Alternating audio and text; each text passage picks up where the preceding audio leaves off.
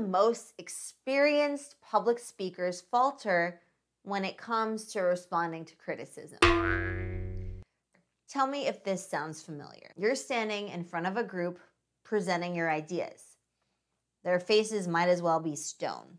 One by one, they begin to ask you questions, challenging your logic and throwing off your presentation flow. As their onslaught continues, your worst fear comes true. That shaky voice you worked so hard to tame starts warbling. Those shaky hands you spend months stilling begin to tremble. Beads of sweat begin to form on your temple. How could this be happening? You walked into this presentation with unshakable confidence. You couldn't be more prepared. But somehow, the criticism from the audience is beginning to chip away at your armor. It's causing you to doubt yourself. And like clockwork, all those dreaded, anxious behaviors of yours are starting to resurface. No one enjoys being in this kind of situation. So how do we keep our cool when being challenged on the spot? In the face of adversity, can we prevent our hands from trembling, our voice from shaking, and our minds from racing? Yes, it's hard, but we sure can. Do you want to know the dirty little secret of handling criticism? The critic will be more impressed by how you react than by how you respond. Intrigued? Let's let this lesson be your go-to resource anytime someone is criticizing you, putting you on the spot, or trying to get a rise out of you. Let's get into it.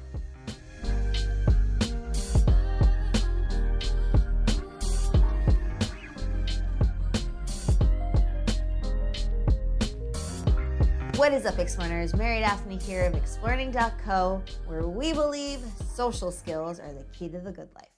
What's the good life? It's where you call the shots, you have a crew you can count on, and you're on a mission that you care about. Now, before I jump in, I wanted to tell you about a great free resource that we've created for the Explearning community. It's a comprehensive small talk guide. So if you find yourself grasping at thin air when you're in unfamiliar social situations, then our small talk guide is for you. So click on the link below in the description box to get the downloadable delivered straight to your inbox. All right, on to the strategies. Someone just challenged you in front of the whole group. What do? Let's break things down into two parts. The first is to calm your nerves, and the second is to how to respond with poise. Done properly, this approach will turn criticism into yet another opportunity to impress the audience and demonstrate your credibility. All right, so part one, calming your nerves. In order to calm yourself down, let's begin by understanding what's going on in that brain of yours. Without training, your mind will treat criticism as a threat to your survival. I know that sounds extreme, but studies show that your physiological response to being publicly challenged mirrors that of a life-threatening situation. This actually makes sense because a few millennia ago, when we were still living in caves, being publicly challenged could very well mean that you would have to fight for your life. Now, fortunately, these days, the stakes aren't nearly as high. But your mind's caveman software is still very outdated. So, regardless, it'll start doing things that get you ready for a fight.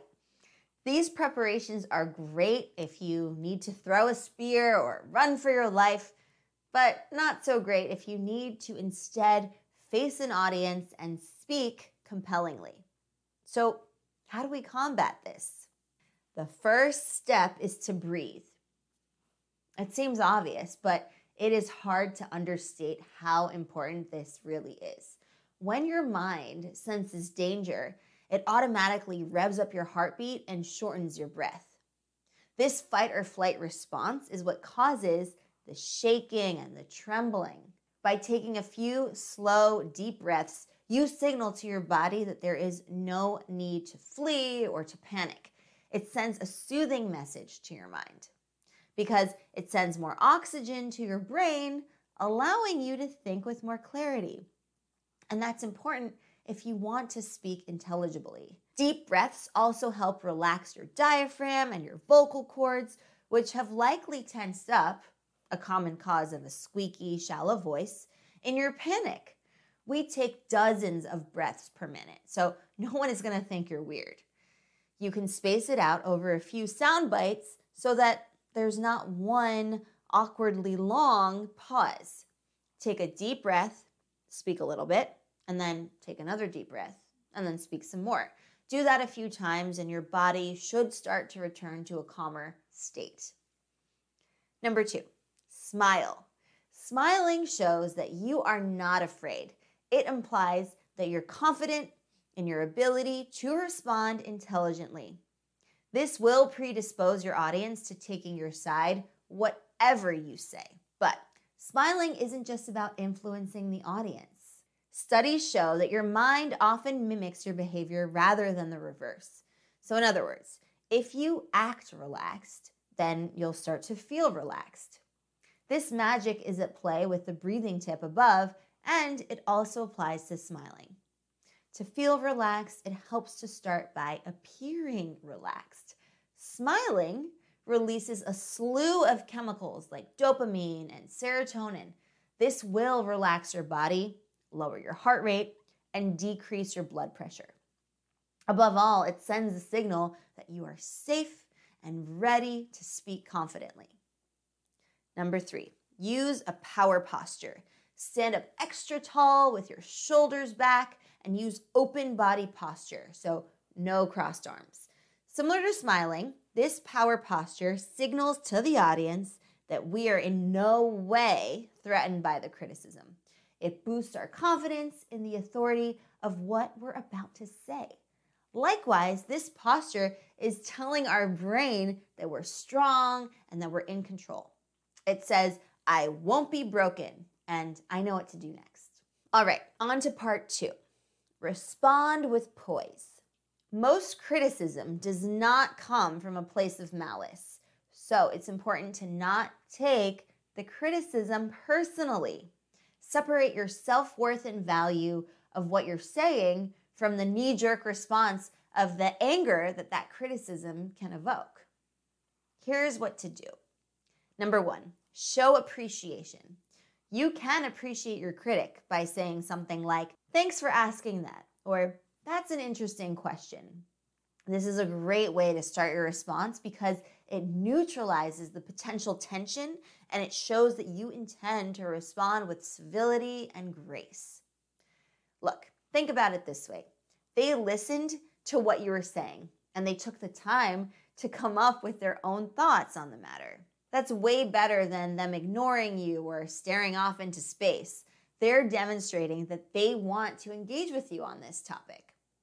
And who knows, maybe their criticism will give you the opportunity to see the topic from a brand new, fresh perspective.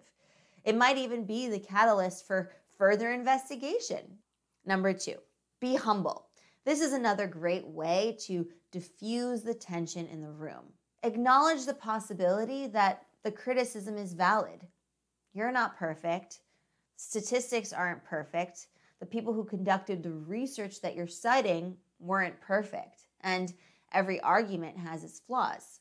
By showing the audience that you're able to see things from the critic's perspective, you're demonstrating in a very, very powerful way your open-mindedness.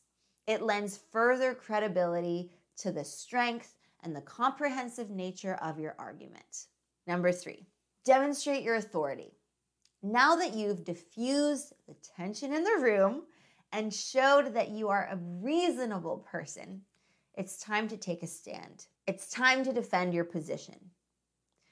If you're speaking publicly about something, it's because you have something to say. If you're doing it right, you've done lots of preparation for this.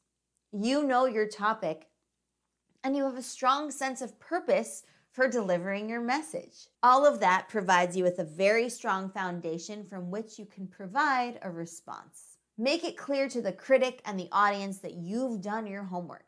This may be your idea you're presenting, but it's supported by reliable data and a large body of peer-reviewed research. Your position may not be infallible, but it sure as heck warrants consideration, and you should feel no shame or embarrassment about standing by it. Number 4, challenge them.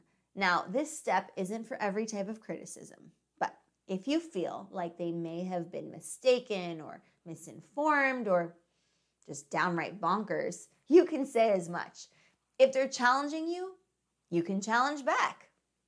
Let's take a look at a few ways to phrase this. I shared your concern until I saw the data from this most recent study. Did you have a chance to review that yet? It really puts this matter to rest. If you recall from the last meeting, Fred, we ran over last quarter's financials and concluded that the numbers were correct. You can also put them on the spot by asking them to clarify and elaborate on their criticism. If there's any substance to their comments, they'll be able to elaborate. If not, well, then you just tamed the beast. Also, it is possible that their line of inquiry is out of the scope of your topic. So if that's the case, just say so. That's a great question, though it's a bit out of the scope of what we're discussing here today. Let's make a note to follow up on that after this meeting. Now, how's that for a criticism response strategy?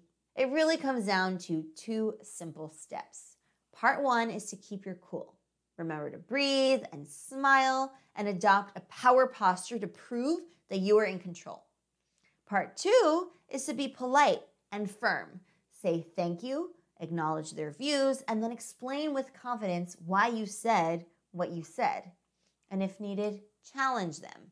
Remember, you don't have control over what people will say and think and behave, but you do have control over what you say and think and behave.